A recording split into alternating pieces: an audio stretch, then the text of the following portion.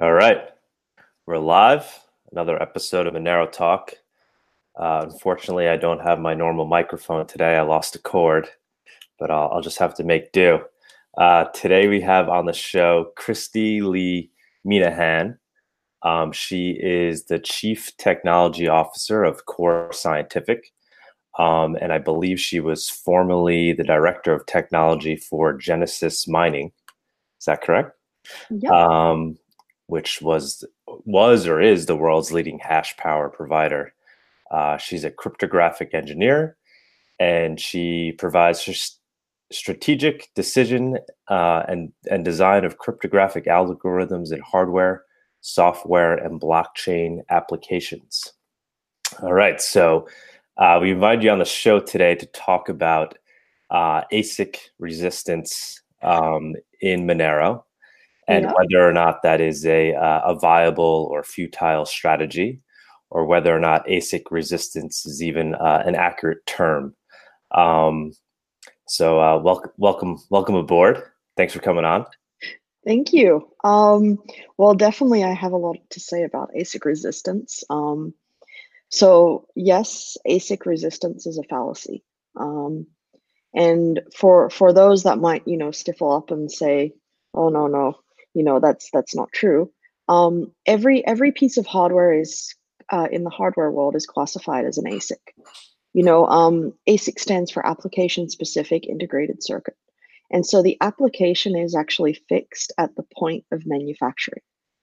When in the real world, when you're trying to purchase things like GPUs, CPUs, etc., you buy them as GPU ASICs, CPU ASICs, and so ASIC resistance doesn't really work for that very reason that you are constantly trying to defeat hardware. It just doesn't work. So Monero's sorry, can you hear me okay? It cut out a little bit. I got you. Yep. Okay. So when we're talking about ASICs in crypto land, we're really talking about specialization.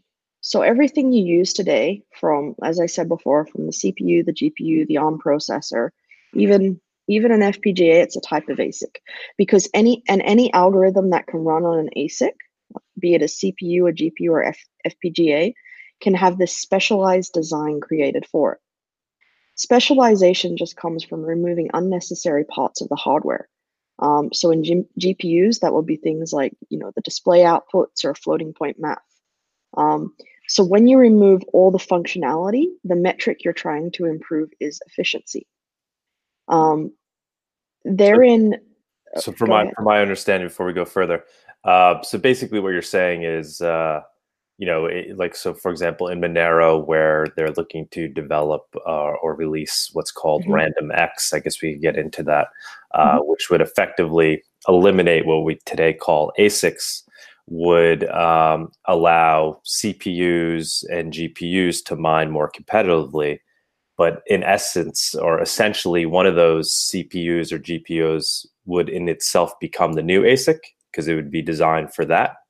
Is Correct. that what you're saying, Correct. essentially? Correct. So that's why therein lies the fallacy, right? ASIC resistance is a myth because proof of work requires some form of ASIC to do the work.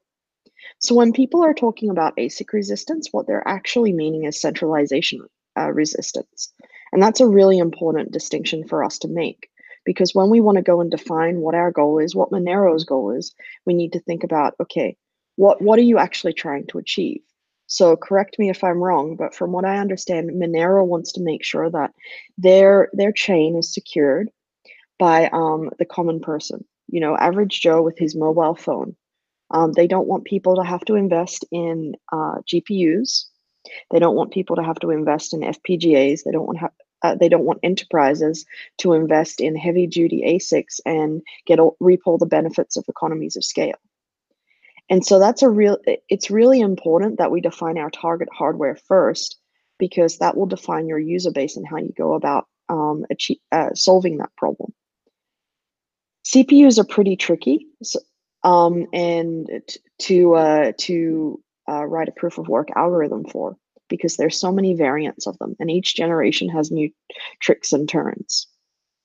The second part is that, when we talk about cryptocurrency, ASICs or fixed function hardware, people seem to misunderstand how creative hardware designers are. There's no algorithm that can't have a specialized design for it, none at all. All you can do is remove that efficiency gain.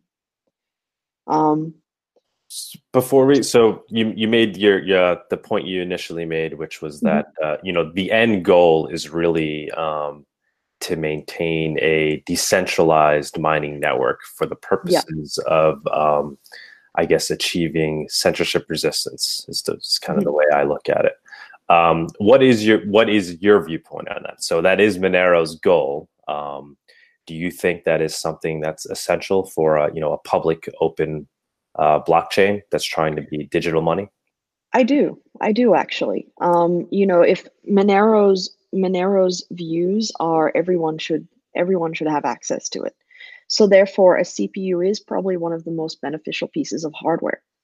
When you're choosing your hardware, it will define your user base, and so CPUs really incentivize just common daily use, cell phones, etc. Whereas GPUs incentivize more creativity in developers, ASICs incentivize enterprises, etc. So it does fit Monero's goals really well. We're not there today, though.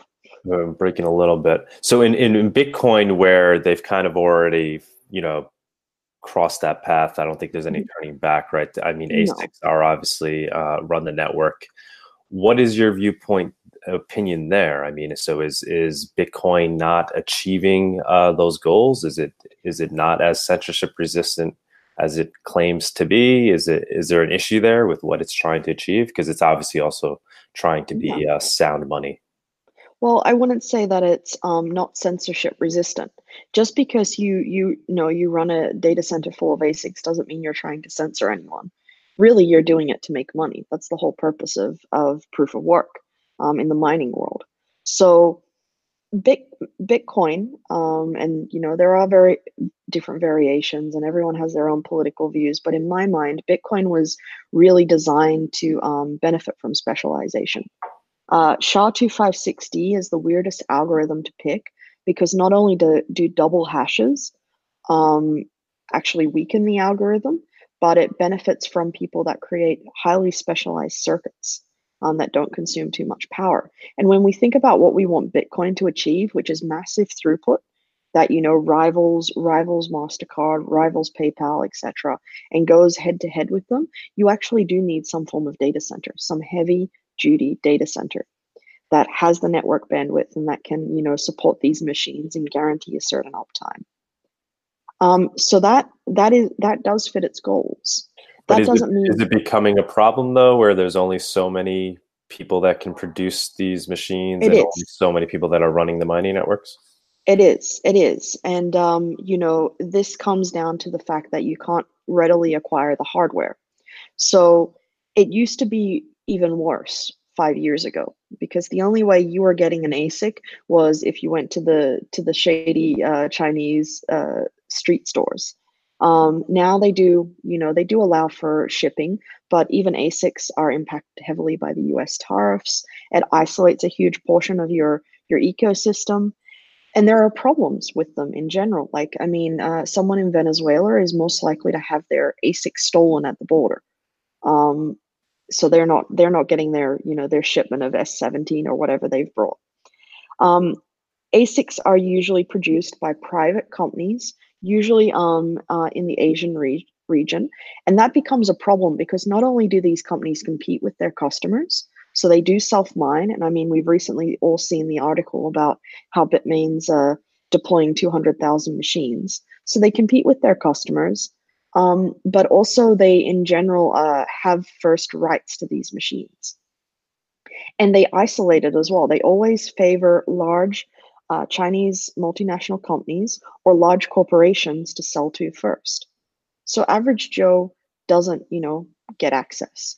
And we've seen a trend actually where ASICs are going to moving towards made to order, where basically you will fund the development of that ASIC. So a manufacturer will come to you, They'll say, hey, I need $35 million. Here's my cost plus profit. You'll pay the cost now, and then after you've gotten the chips, you'll pay the remaining, which is the profit. Average Joe isn't going to fund the development of an ASIC. So that's going to mean that, people will not have the ability to join in the Bitcoin network. And that's quite sad until a Fortune 500 company, potentially Intel, steps into the game and starts producing Bitcoin ASICs. Public companies have different rules, and they can be very restrictive when you're in a public company, but they're there to protect, the common person.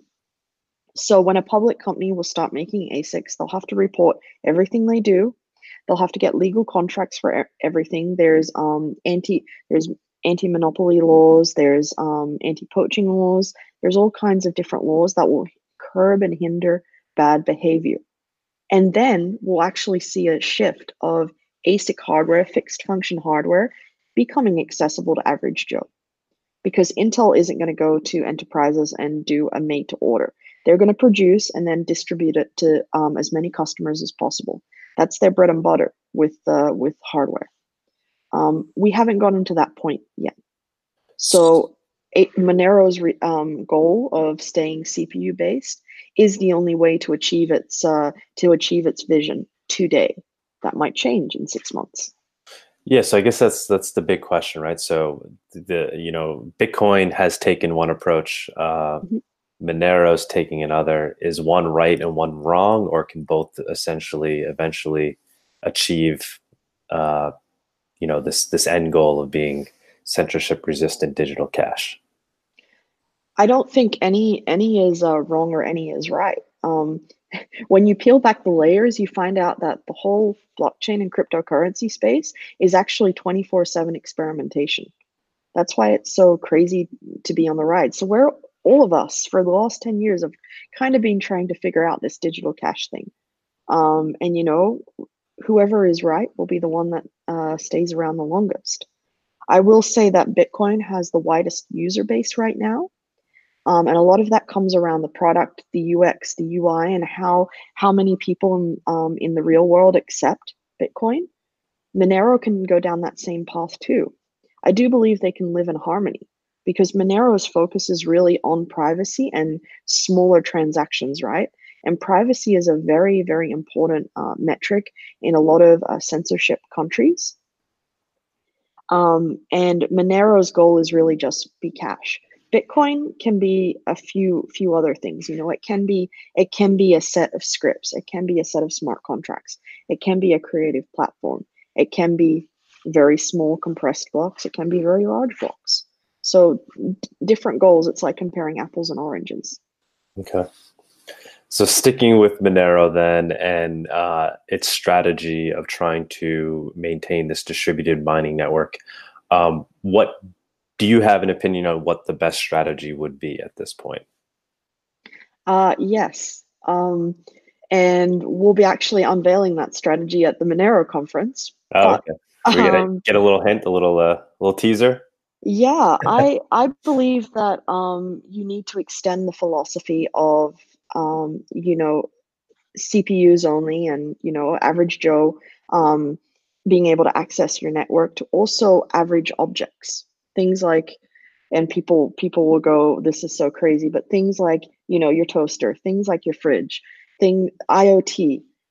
You want to expand the network of devices that can secure Monero, and that means you can't actually target CPUs.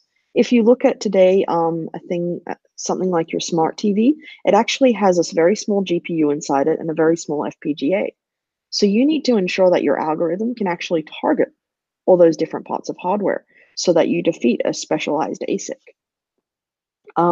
That's where I think the future of Monero should go. And when we're talking about censorship resistant, I often think that you don't actually want to run away from large corporate entities or from governments. You want to force them to play by your rules and ensure they're punished heavily for censorship. And I do quite enjoy the future of a state level hardware securing the Monero blockchain. That would be very cool. Imagine for a moment that every squad car in America was mining Monero and contributing to verifying and securing the Monero network. That isn't something that, you know, could easily do a 51% attack because it's such low power, but you'd get so much node distribution propagation. It would be unheard of. All of a sudden, you'd have 1,000 new users. And collectively, they wouldn't be able to attack the network. They're contributing maybe 1 or 2 hashes per second. But that would be pretty cool. And it's not very easy to change the bit stream of an FPGA on these little devices. There's a whole security process. Now imagine for a moment that all of these devices are mining for the Monero blockchain, and the Monero Foundation, or whatever it is, whatever the embodiment of a consensus is for Monero, was the one that held the private keys to actually change the algorithm, to actually control these devices, so that so that you wouldn't ever worry about, hey, what would happen if the government decided to 51% attack Monero. Instead, it's the creator of the coin, it's the organization that's supporting the coin that's in control of that. It would be this really nice harmony of governments and crypto anarchists. And plus, you'd get so much distribution, like I said. It's really hard to force people to use their CPU-based device to contribute to the Monero network. But it's way easier to think about, hey, if my smart fridge is mining Monero, I don't really care. I can't turn it on or off either way. And for some reason, I'm getting a few cents per day. Great. That's wonderful. What becomes the incentive for these companies to want to participate in that? Define companies. Well, I mean, if little mining chips are essentially going to be in these devices, why are they being put in there in the first place? Or it's that they're there for other reasons? Yeah, well, they are there for other reasons, but they have a lot of remnant cycles. All hardware has remnant cycles. It's just about how much can you use of that remnant cycle. So companies will participate in it for various reasons. Maybe it will enable loaned hardware to be paid back over a certain year. So a great case study was there's a fantastic little company called Astral AR that builds drones that basically orbit around police officers. And they have a lot of cool AI algorithms, but basically their goal is to get in front of a bullet before it hits the police officer, sacrificing itself, which is pretty cool. And they came to me and they said, "Hey, Christy, we are struggling to finance this hardware. It's pretty expensive. It's like $3,000, $4,000 a drone. And we want to make sure that there's a drone in every single police office for all the local counties. We want to ensure that this is out here saving people's lives." We were like, "Great, noble goal." They're like, "Yeah, we want to mine Bitcoin with it." And I'm like, whoa, hold on. No. Bitcoin is not suited to low power devices. Monero's algorithm, however, is. It favors really low power hardware because it's so easy to compute and verify. And if all of a sudden you can mine some Monero at a very competitive, decent hash rate for only 1 or 2 watts, why wouldn't you do it? And then all of a sudden, that constant revenue stream from the drone would enable them to give out hardware and then say it would pay back over a period of 2 years. That's game changing for our economy. So in the case of, like, say we take a smart TV manufacturer, why would they be incentivized to participate? Because they could take a percent of that Monero that's mined all the time, and all of a sudden their hardware they're getting 1 cent from their smart TV per day. That doesn't mean a lot, but then you think about economies of scale. How many smart TVs are there in America? That's a lot of excess cash. And then they can pass those savings or pass some of that money back onto the consumer as well. Hey, run a Monero node and you'll get 20% off your next purchase, or hey, you'll get XYZ. They can incentivize participants. And you would be surprised to find that a lot of companies actually want to participate in these really cool kinds of projects that further the world. Not only is it great PR, but a lot of people are inherently curious about this whole cryptocurrency craze. They want to get involved. And the idea would be that the Monero community would tweak its proof of work algorithm so that it's ideal for these devices. Yeah, or you can still Monero's proof of work algorithm has to be designed ground up to be executed on multiple pieces of hardware. If you really wanted to force CPUs, one of the cool things you could do, which I'm not sure if HYC has thought about, but you could actually go to both AMD and Intel and ask them for the serial number format of CPUs and their CPUs. And you could actually say, hey, the only miner that can participate on the network has to have this list of, has to be one of these serial numbers. You just lock out pretty much all GPUs, FPGAs, and ASICs. So if you really want to, target hardware, that's a great way to do it. Because manufacturers, of course, hard code this into the device, and you can read it through Linux. So instead, they'd have to think about, okay, when we're designing this proof of work algorithm, what are we targeting? Are we targeting things that are programmable? So do we want to put random math in there, things that can be quickly compiled on the fly? That benefits bitstreams. That benefits FPGAs, GPUs, and CPUs. Or do we just want to target this one specific piece of hardware? Okay, let's go and use unique opcodes or unique functions specific to that hardware device to lock out all the others.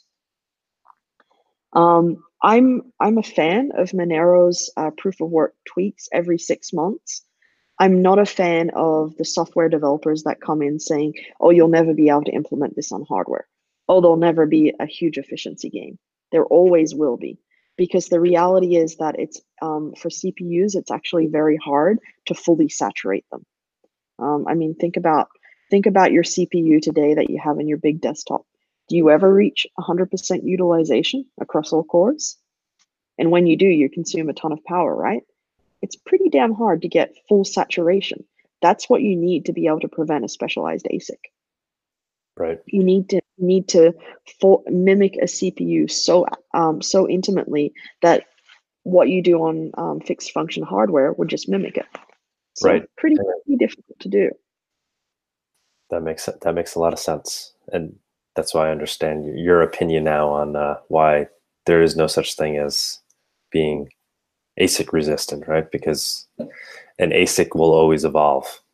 Correct. So it's centralization resistance. Right. And that mentality really needs to be changed because we have to define what our enemy is. I don't think Monero would ever be upset if all of a sudden Intel and AMD started producing Monero ASICs and they played by the rules. They distributed it to everyone, and everyone could have a Monero ASIC in their home. That would And be a game changer. does that, I mean, I understand. So now it's kind of like it's in the Internet of Things or it's in our Mhm. TVs, but are there other issues then there if it's just these one or two companies that are essentially producing these, you know, for, Well, a lot of people will say that, and the actually, for some reason, people like to say, "Hey, there's more ASIC manufacturers than there are like GPU manufacturers or CPU manufacturers." right. Well, that's because producing chips is actually a very expensive art, and it's not quite easy. Um, so you don't want so many different manufacturers. You want people that can specialize and stay specialized in hardware design, because it's something that if you drop out of for 2 weeks, your competition is already caught up. Requires constant tuning, reiteration, research. As long as it's a public company or some company that has to answer to a higher authority and be held by the rules, it doesn't prevent all corruption, but it's better than things being created in secret and used by that entity to generate insane amounts of profit. I mean, you would never catch AMD mining with all of their hardware. They would not only would they suffer, insane uh, penalties, but they would have to answer to their board of directors. They'd have to claim a change in business. Their board of directors would say, what the hell is this stuff? Why are you wasting cycles and time on mining the shit coin? Like I can imagine the meeting now. So they would get in a lot of trouble. And they would have to also, so one of the rules with public companies is when you do a massive change in business, you actually have to announce that to the public. So everyone would know if AMD starts, mining cryptocurrency. They wouldn't risk their, what are they valued at? Like a few billion, maybe more. They wouldn't risk all of their financials on competing with customers.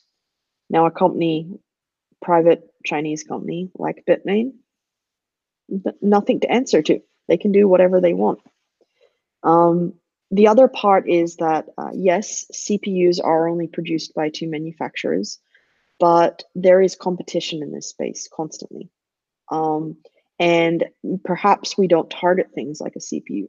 Perhaps we go a little bit lower and we target things like an ARM core, where there is much more competition. Perhaps we target some very specific form of microcontroller where many companies have tried to create one. So Monero just needs to figure out, does it want to, it's going to have to pick a side eventually. You either favor private companies or you favor public companies. Someone has to produce that hardware. I don't think Monero is going to go in the hardware design and development business. So you have to figure out, okay, what partner do I want in my ecosystem? Mm-hmm. What do you think about the immediate future for Monero? So, right now, Monero is updating every 6 months. Now there's talk of potentially having to update, maybe even every 3 to 4 months to thwart ASICs. Then there's also talk of implementing RandomX, and then that would kind of give us some leeway, some time to then, I guess, develop a proof of work that would be amenable to ASICs, giving them time to develop around that proof of work. So these things that you're talking about. So kind of the immediate strategy. Like, what should Monero be doing now? So the first thing is, no matter how often I don't think people realize how fast you can build an ASIC, or sorry, how fast you can build fixed function hardware. You can do this with a very, very intelligent team, and be fully taped out in 45 days. Depending on what process node you have, you can also get your RISC wafers and get a very small engineering sample batch up within 2 months. So that would still leave you with a full month of mining, and if you've done your part right, you'd still stand to make quite a lot of profit. Secondly, you can always make a bitstream and run and use an FPGA to mine all of these ASIC resistant coins if they do not have random reprogrammability. So that means that they have to have some source of random generation that automatically tweaks the kernel every 2 minutes. Something that is so painful, because in FPGA world, you actually have to rewrite bit streams and flash it onto the device. And that can take a little bit of time. They have they have partial reprogrammability, where you can basically say, hey, I want to target this specific corner of the FPGA, recompile. But in general, you get a lot of efficiency loss for that. Tweaking it every 3 months is great. And I think they should go along that path, or just jump straight to RandomX. I quite like RandomX. RandomX is basically ProgPal for CPUs. So we're very much, if def else, we love RandomX. It does fit Monero's goals of being, centralization resistant, targeting the average Joe. It's not going to stop people with large CPU farms mining Monero. Like I said, specialization and economies of scale will always exist. So it would probably scare HYC to know how much of the world runs on CPUs today. Like all of your rendering today is pretty much done still traditionally on CPU farms. So thousands of cores stacked in one little area. Imagine if all of those started mining Monero. They would have a huge advantage over average Joe. Average Joe is not going to go out and buy 1,000 CPUs and start mining crypto with them. Same with most of your, your financial transactions, all CPU based today. So there's a lot of CPUs out in the world at scale that could, benefit from RandomX.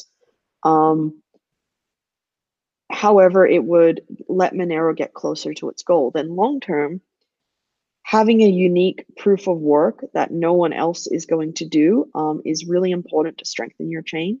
You want to ensure people stay locked into your ecosystem, and that you can't have, you can't have an influx of new hash rate from another coin. That you're not weakening another coin's security, etc.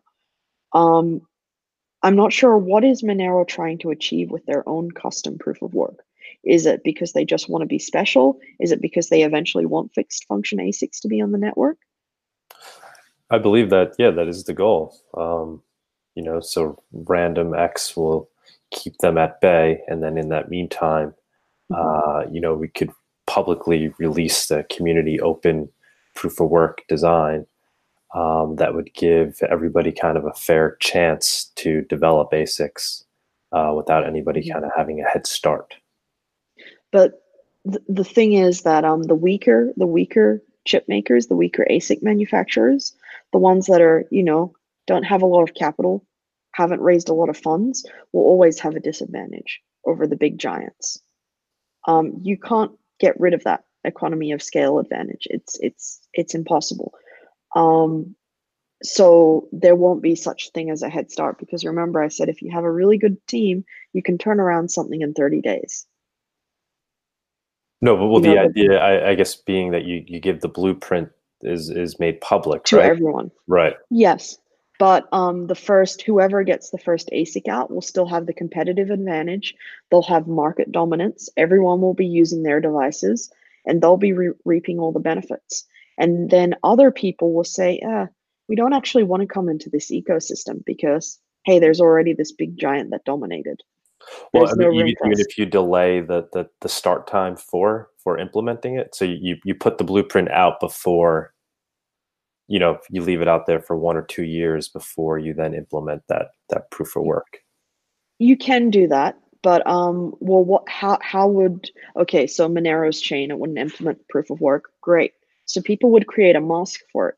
But at the same time, when you're deciding what you want to bring to market, you're always watching what your competitors are doing. So in the case of Bitcoin, all of the ASIC manufacturers are consistently watching what their competitors are doing, to the point where they might even put, moles in each other's company. And this actually happens all around the hardware space. It's really crazy. And then you'll think, hey, why would I want to go and come to market and compete with like Bitmain over there when I know that they're just going to have the huge advantage of economies of scale? It doesn't matter how, it doesn't matter if you have the best possible chip whatsoever. You have to also have the cheapest chip, and you have to have the chip that can be distributed globally. So your giant, your big, scary private company giant is still going to win in that case. It might be a better route for Monero to actually go to one of the big semiconductor companies and say, look, we have this proof of work. Here's, they raise community funds, and they go produce an ASIC themselves in partnership with a big public company. And they can lock it. They can actually lock it so that the only way to run that proof of work algorithm is to buy this very specific ASIC. And then have the public company take on the risk of distributing it globally. Make sure it's in every single country. That's an achievement on its own. Most people don't realize how hard it is to get hardware in some of the less than favorable areas. It's hard to get any kind of hardware into Venezuela. It's hard to get any kind of hardware into Ukraine, Belarus, Uganda, Estonia. I mean, it can be done, And people do it all the time, but it's not as easy as say, I want to go to DHL and just FedEx my friend in Canada a GPU. Public companies deal with all of that all the time. They have large teams that handle their shipping and manufacturing and supply. So that might be a better route for Monero to say, okay, listen, we don't really, we want to incentivize people. We want to allow people to come into our ecosystem. We'll make the algorithm open source. We'll make the blueprints open source, but we will go work with a large public company first to ensure that we will have as much user-based distribution as possible so that everyone can participate in these chips. Otherwise, it will repeat itself. Bitmain will come out with a Monero ASIC, be the first to market, will sell to specialized companies, and the average Joe won't have a chance to participate anymore. Right. Have you been speaking with anybody in the Monero community about these larger strategies, or are these things being discussed? No. Okay. I mean, I talked to Mitchell quite a bit. He's pretty awesome. So I think his handle is the Mus on IRC, and I've talked a bit to Sarang and talked a bit to Tevador and man, what's the CryptoNight R guy? He's really awesome. So like a few of them, but it's mostly one-off comments. Okay. I know. I believe tomorrow there's a Monero community meeting regarding what the strategy. Trying to figure out what next steps are for thwarting ASICs. Whether it's we continue to upgrade every 3 to 4 months, 6 months, implement RandomX. Will you be participating in that potentially? I had no idea there was a meeting. I mean, if they want me to join, I can. All I can really do is give my viewpoints. Back 6 years ago when I was closer into the Monero scene, and when I was much closer to the project, I had very strong thoughts. I was rah, ASICs must die, decentralization. Being out in the real world, working with businesses day to day, seeing how it all functions, you start to see things from different vantage points. You start to see the bigger picture of how this will work, how won't this work. Which makes for it's very, very, very valuable insight that I think the community needs, which is why I wanted to have you on today. I think it's an important point of view. So it's very pragmatic. You're understanding how the world actually works. Monero is very idealistic, which is why I love it. But we need to kind of come up with this solution that jives with reality. Yeah, you need to find a way to merge the two, and it's really important for the Monero community to embrace that. Be like, here is the goal we want to achieve. Here's where we are today. How do we get from A to B?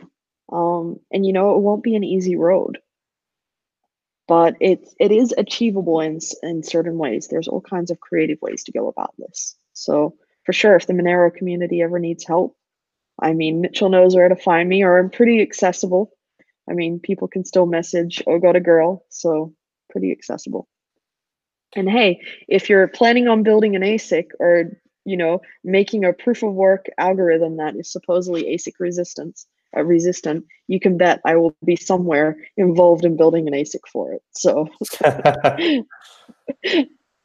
so what do you have a coin of choice then these days, or you're kind of coin agnostic? No, and just more interested in the proof of work side of things and building the machines and that mine them? I am pretty blockchain agnostic. I look at the whole ecosystem. Like there's like 2,096 coins right now. Only about 300 of those are worth mentioning. But I look at the whole ecosystem as these are tools in a toolbox. And when I have a problem, I need to figure out what appropriate tool I should use. There's not one tool to rule them all. Sure, you have a tool that you favor. I favor my hammer. That hammer might be Ethereum, but I'll still need a spanner, which could be Monero. I'll still need a I don't know, a plunger, which can be Bitcoin. I don't know why a plunger came to my mind, but you'll need all these different kinds of tools to solve certain problems. But they're tools with network effects, right? So I mean, there is a Mhm. little, I mean, money itself obviously has a large network effect. Correct. So there's this, theory that there will potentially be one to rule them all, just like there's kind of one potentially social network, Mhm. one or two. But there's not I, one social network, right? We have Twitter, we have Facebook, you Mhm. have all these little apps like I think Snapchat's hit now, Instagram. You have all your messaging applications. There is never one to rule them all. There's never a monopoly. Sometimes there will be, but eventually it will become a duopoly. And then you think about money. Think about in the real world. Do we actually have one form of cash? We have USD and euro and all the different kinds of fiat. But then we also have other things that become stores of value for us. We have gold, we have jewels. Humans will always have different forms of money and different forms of value that serve different purposes. So you buy gold when you want long-term storage, that in general won't have too much volatility. You can have jewels or whatever to pass down to your family. Think about it in the real world. Maybe you'll have a large stash of Bitcoin, which will go towards a fund for your kids to play off the volatility of Bitcoin. Um, and then you'll have Monero for if you're you're traveling overseas and you don't really want people to know what you're buying, what you're spending. You don't really trust the government. You're in a foreign area. You want that security. You'll use Monero. But then maybe when you want to play some video games, you're going to be transacting in Ethereum because in the future, maybe the whole video gaming industry runs on Ethereum. That would actually be kind of cool. So you're constantly going to be using all these different coins in different ways. There will never be one to rule them all. And the company that thinks that will quickly fall out of competition. So instead, the way people should be thinking about this is it's one cohesive ecosystem. We all have to work together. We're all trying to solve one giant problem, which is how do we go fix the future of money? We're all trying to do that in our own different ways, and we should learn from each other and improve each other's work because that's how we get stronger and better tools. Agree. Maybe that's just my corporate view. I've No, been I've been trained appropriately now. yeah. No, like I said, I do think there's a lot to be said for the fact that there are these strong network effects when you're talking Mhm. about creating a protocol for money. It does seem to make sense that everything should tend to one, right? Mhm. It would be more ideal if everybody was using one network. Of But I guess course. same could be said for language. It would all be great if we were all only spoke English, but Yep, that's not the case. it's not. Um, Or one programming language. or one program So language. so there will actually always be a need for a translator. In for programming languages, we have compilers, which are basically translators. We have translators in the language world. Maybe what we need is a translator for blockchains, a way for them to talk to each other, so that my Monero can be used as Bitcoin or vice versa. That could be how you create one chain to rule them all. Hmm. It's pretty cool, actually. I want to go implement that idea. It's pretty cool. How about so back to proof of work for a second? Mhm. Um, I mean, the original goal, I think, with Bitcoin itself was kind of one CPU, one vote. Mhm. Um, that didn't happen. And now Monero is kind of trying to achieve this. Has there Mhm. ever, I mean, maybe this is a very silly question, but has there ever been attempts or thoughts about implementing kind of a human element into it? So becomes like one person, one vote on the network. So I mean, Yeah, right I now, think. proof of work is about computers Mhm. solving puzzles. But are there things that humans can do that computers can't do that maybe would allow you to distribute it that way, where humans would participate in the Yeah, process? that could be a form of, proof of stake or a proof of authority. Um, and there are issues with that. But in proof of stake, what you could actually do is you could have that human element of a human needs to verify this. A human needs to sign this with his private key, then do an action on his phone. And sure, you can always automate or emulate anything a human does, but at some point you have to say, why would you do that? So you could put that element to it, or you could even tie it to, I really like the idea of digital identities and having our identity management run on the blockchain. It's a big passion of mine. So if all of a sudden that does happen, you could tie things like, your unique identifier, whether it's, what is it in America? It's social security numbers. I mean, we have personnummer in Sweden. So tying something like that to every block you mine, or everything you do. But at some point, you have to pull back and say, what are we voting on? There's actually no more, there's very rarely voting in blockchains anymore. It's actually, we're just verifying things and saying, I bet my reputation, I bet my personalness. So that could be pretty cool to start, have making sure humans could only have one crypto wallet. It would be tied to their some unique identifier, and that would be how they sign every block and say, "Hey, I verified this. I checked this." And malicious actors would be pretty quickly kicked out of the ecosystem.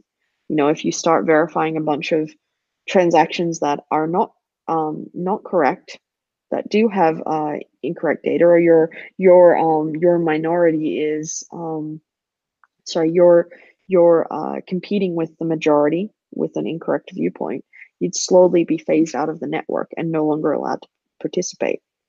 But then that leaves lots of thought questions about, oh, hang on, isn't that censorship resistant again? Isn't that what we're trying to avoid? Um, it's really cool. Cryptocurrency has these really, really deep social problems that you have to solve, as well as technical problems, and financial problems. It's very, very awesome technology. Yeah, definitely. How about the energy component of it? So Mhm. obviously, Bitcoin mining and Monero mining, I mean, just kind of grows in energy use over time. Yep. Do you see that as just being the nature of things, and it will always be that way in Bitcoin and Monero? I, Um, I I do.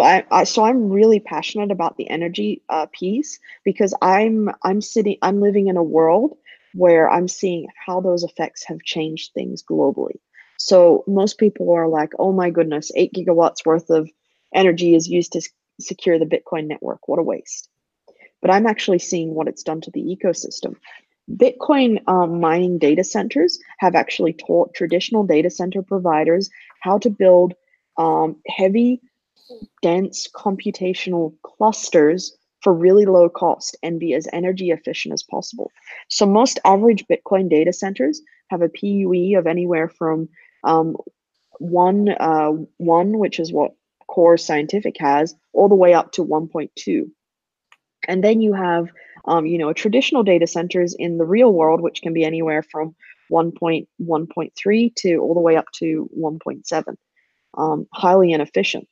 Um, and this constant surge and demand of cheaper power, cleaner power, has forced people to get creative, forced people to build their own transformers, forced people to go build their own, their buildings and learn, forced people to think to do away with HVAC and think about, how do we passively cool this? Um, and that has led for a lot of the Fortune 500 companies to look at this and go, hang on, that's really innovative. We should copy that. And then they improve, and so on and so forth. So this cryptocurrency craze has actually forced people um, to to create so much innovation that's helped global computing for good. And the other part of this is, traditional data centers are based for CPUs and storage. Um, having a GPU based data center is actually really complex, because they have a completely different thermal footprint. And they have different pressure requirements and different air requirements. Most people didn't figure out how to run a GPU-based data center, and then the crypto miners from Ethereum came in and said, well, hold my beer. Here's how you go do it. I'm going to pack 1,000,000 GPUs into one tiny 1,000 square foot building. And people are like, oh, that's crazy. You can't do that. And we figured it out. We're always innovating. So that energy component is actually really important. One, you need to, proof of work by definition is prove you've spent energy. That's what the physics definition of work is. Prove you've spent energy. We see this all today, all in life. We see, a bird flapping its wings. We know that it's pure in its intentions. It's not, faking flying, because it has to expend a lot of energy for that. Same with Bitcoin. We know someone's true in their intentions, because otherwise, why would you spend 1 gigawatt worth of power to fool the network? You just want it. There's no economic benefit for you. When you remove away that energy portion, you have to replace it with something. Whenever you remove something, you have to replace it. So then you need to ensure that you're incentivizing participants in some other way, or preventing participants in some other way to not manipulate, to not be bad actors. The second portion of all of this is you can't do away with energy when you're talking about hardware. It will grow no matter what. If you're going to target a certain piece of hardware, that hardware needs electricity to consume. When people get really scared about, oh my goodness, 8 gigawatts worth of power, or what does the Monero network consume? Maybe 2 gigawatts worth of power right now. Have a think about what Facebook consumes to power their social media network. Have a think about what Google consumes to power their network. Everything in your life uses tremendous amounts of energy. And when there's this so much use, then there's this competition, this drive to create innovation and cheaper forms of electricity, and it benefits us all. So you can't get away with that. And you shouldn't be like, oh my goodness, I don't want my coin to use too much electricity because I want to benefit humanity. In essence, you're not actually making any impact on humanity. All right. Sorry to go off on a tangent there. No, I agree with you on all those points, actually. I do think it's interesting that it's spurring innovation in alternative energy itself, and I guess allowing us to harvest energy and where we normally wouldn't be able to, right? So Exactly. in instances where we wouldn't be able to get that energy back into the grid, now we can mine cryptocurrency and utilize that energy. Yeah, it's actually fantastic. And again, I see traveling globally, visiting traditional data centers and mining data centers, sitting in this unique hybrid of blockchain and AI. I see how these two technologies commingle with each other and improve each other all the time. So it's easy to What say, is the connection there? Yeah, we haven't talked about that at all. I mean, the company that you're working for. Yeah, what is this connection between AI and blockchain? So at its root, you have data in the world. And both of these technologies handle and treat data in a different way. Blockchain is all about verifying data and storing data in an immutable ledger and storing the history of that data. AI is about how do we consume this data and find trends and patterns and correlations in that data? How do we put that data to work? They also share a lot of similarities in that the algorithms that you use over here for cryptocurrency actually mimic a lot of the workloads you use over here in the AI world. At the end of the day, it's just how do we go and push more throughput through our base hardware? You take it down a step and you think about your data center level. AI and blockchain actually share the exact same data center footprint, the exact same thermals, the exact same heat. So so what Core Scientific does is primarily we're dedicated to this whole optimization layer of how do we go optimize our data centers for these two technologies? How do we go optimize our applications? How do we optimize software? And then towards the top, how do we merge these two technologies in innovative ways to create a better future?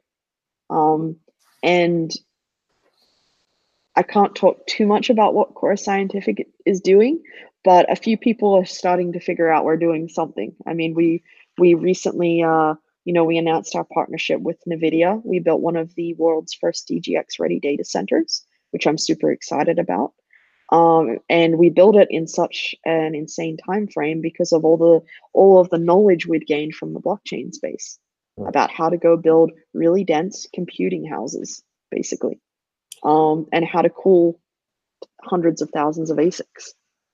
So the idea being that these farms would be used for potentially mining crypto and also for computing AI, or not mining. yeah. So at Core Scientific, we don't do this ourselves. We're very much a co-location provider. So you bring your own equipment, we'll host it, we'll take care of you. And we focus on the optimization layer, which is basically how do we ensure that your whatever you're doing is the most efficient as possible, using all the tricks we've learned from growing up in crypto mining, all the tricks I've learned from, writing private miners, optimizing, working with GPUs. The higher vision is how do we merge these two technologies in innovative ways? Like I said, blockchain is just a store of data.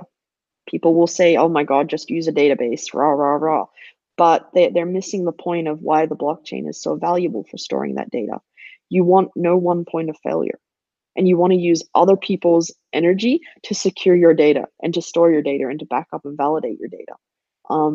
And you want to ensure that the data is continuously collected. And that gives your AI stream continuous data that it can start consuming, making decisions on, and then it can feed it back into the blockchain and store it and make sure that it's accessible by other people. There's a lot of similarities between these two technologies just because they share that root data. And so right now my big focus is how can I find those similarities and combine them into a product that it's tangible and people can use it day to day, whether it's on their smartphone or on their computer. And I'm being deliberately vague because I can't say too much publicly. Okay. But when the time is right. Okay. Is there crossover though too with using proof of work for things other than so you're mining, and while mining you're also achieving some other purpose? Proof of useful work. Yeah, I mean, or is that I've also heard the arguments that theoretically that's a bad thing, that proof of it should just be for the purposes of mining the crypto. Whatever thermodynamic reasons, you wouldn't want it to be performing some other function. So first off, when we talk about proof of useful work, a lot of people like to go about how SHA-256D is so wasteful. Well, actually, it's not wasteful. Its purpose, its useful work is actually securing the Bitcoin blockchain. So when people say proof of useful work, what they really mean is, hey, I want my cryptocurrency algorithm to go solve a real world problem, such as protein folding, etc. It's a very noble goal, one I definitely ascribe to. It's not achievable for some reasons based in hardware and software. However, we also have to think about how if you're mining cryptocurrency and then you want to use a smaller portion of it to do something useful, why wouldn't you just do that useful thing and do away with the coin altogether? And why wouldn't you have that useful thing just be the way you get paid out in this store of value? Because you're still expending the same unit of energy no matter what. So why not just do away with the mining portion entirely? Why not just go fold proteins and get paid out in a coin for it? That would be pretty cool. But the myth that there's useless work needs to be done away with. Proof of work is inherently useful. Proof of burn, however, is wasteful. Definitely, we don't want proof of burn where you're just, burning shit just to prove, hey, I put skin in the game. So proof of work is inherently useful. There is significant problems with how people try and treat this today. A big topic in the GPU world is How do we go render on all these GPU cards? How can we use the blockchain to render things? And GPU miners really are pushing for this. The reality is, hey, no one's going to go render their Hollywood scene on Joe Bob's GPU card in his basement. There are real world security issues with that. There are performance issues, and we just simply do not have enough connectivity globally where we can pass terabytes of data over the internet in milliseconds. Hmm. We haven't advanced yet as a civilization, and our technology hasn't advanced to enable us to do that. Instead, a better way of treating this is the blockchain just acts as a distributed job server. It finds and connects data centers and clients. That's a better way to do it. And in that role, you're not passing data through the blockchain. You're just actually having it be a matchmaker of sorts. Much better way to go around it. And then another big topic of discussion comes up with there's one coin, I forget what its name is, but it does Monte Carlo simulations all day. Great. That's wonderful. It doesn't mean that it's any less useful or any more useful than SHA-256 over there.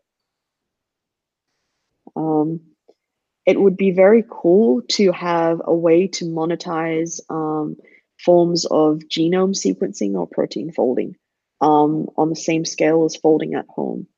That'd be quite cool, actually, and to have everyone in the global economy participate in that. Potentially jewel mining, mine SHA-256 while you're also contributing. Well, that won't work, but mine Monero while you're also contributing to protein folding. Get double the payouts. Be pretty cool. So I hope that answers your question. Yes. Do you have any? This is kind of random, but it is a comment that's coming in. Question: any opinion on Mimble, Wimble, and Grin? Maybe from the perspective of how they handled their proof of work and are dealing. Yeah. So Grin handled it in a very unique way in which they said, listen, we don't actually know which hardware piece is better. We don't know which to favor. We actually want both kinds of participants, both enterprise and both average Joe. So we're going to split the algorithm. The problem came with the fact that, once again, the proof of work algorithm designers were not hardware engineers, so they inherently misunderstood how to go and make an ASIC, not an ASIC resistant, an ASIC tuned algorithm and a GPU tuned algorithm. So I think that the ASICs that are going to exist in a few months' time will actually be capable of being on the Cuckoo Cycle 29 chain as well as the Cuckoo Cycle 31. And even worse, once we get down the road, I think people misunderstand how flexible or how reprogrammable you can make a fixed function piece of hardware. Now, at some point, it falls out of that cryptocurrency ASIC bucket and blends over to a GPU or an FPGA. But there's a lot of innovation in the space of making 90% memory-based chips that are able to reprogram their data paths in one clock cycle. They're expensive, of course, so they're not very feasible for average Joe, but the research and the work is being done today. The other thing is that so I'm completely in alignment with Grin's way of how they handled it. In theory, they just needed to spend some more time on understanding how you could go make a proof of work algorithm that achieves their goal. One of Trump's big things is he didn't believe it was possible to do a single chip ASIC for Cuckoo Cycle 31. And then Vorik recently came out with his post and was like, hey, I figured out how to do a single chip ASIC. I win. And Trump was like, wow, okay. I admit failure. It's a personal pet peeve of mine. I always believe proof of work algorithms should be designed by hardware designers with the help of cryptographers rather than software developers with the help of cryptographers. I don't understand Grin's inflation, really. I don't understand Grin's application or its user base or why it exists as a coin. But I'm very fond of the algorithm itself. It's beautiful. Algorithms are pretty much like music, so Grin is quite beautiful in that way. I don't think Monero should consider using it. You do not want to reuse algorithms ever for a chain, especially when you're in a top 10, when you're a top 10 currency. I think you should embrace harmony mining, figuring out a way to ensure all hardware is on the network, potentially by making it so that the algorithm changes based upon what hardware is pinging the network. That could be pretty cool, actually. And you could achieve that quite easily through things called ASIC IDs, which are like unique identifiers on little pieces on every silicon out there today, be it no matter what, even a little microcontroller has an ASIC ID. You can read that, and then you could adjust your algorithm that it feeds the card to verify. That could be pretty cool. That would be a way to, uniquely secure the Monero network and say that everyone can participate. And then a GPU is only competing with a GPU card. A CPU is only competing with the CPU. They all get paid proportionally to how much work they've contributed. But, the ASIC isn't competing against the GPU. It's just competing against other ASICs. Could be pretty cool to do. Pretty easy to achieve, actually, as well. Is that being discussed? Do you know? Have you discussed that at all? No, that was just like a 5-minute in my head thing. Happy to go work with the team to implement it. It's actually a really cool idea. I'm really passionate about unique identifiers. It's like my thing.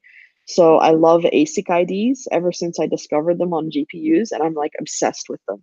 I use them for controlling all of my personal shit as well as all of my private shit and anything in my job today. So, but that would actually be really achievable. Yeah, maybe we should take that a step further and actually implement that. It would be cool, actually. Very cool. Yeah, like I said, tomorrow is a Monero community meeting. I don't know what your schedule is. It would be awesome to see you in there chatting it up. Yeah. On the Monero IRC.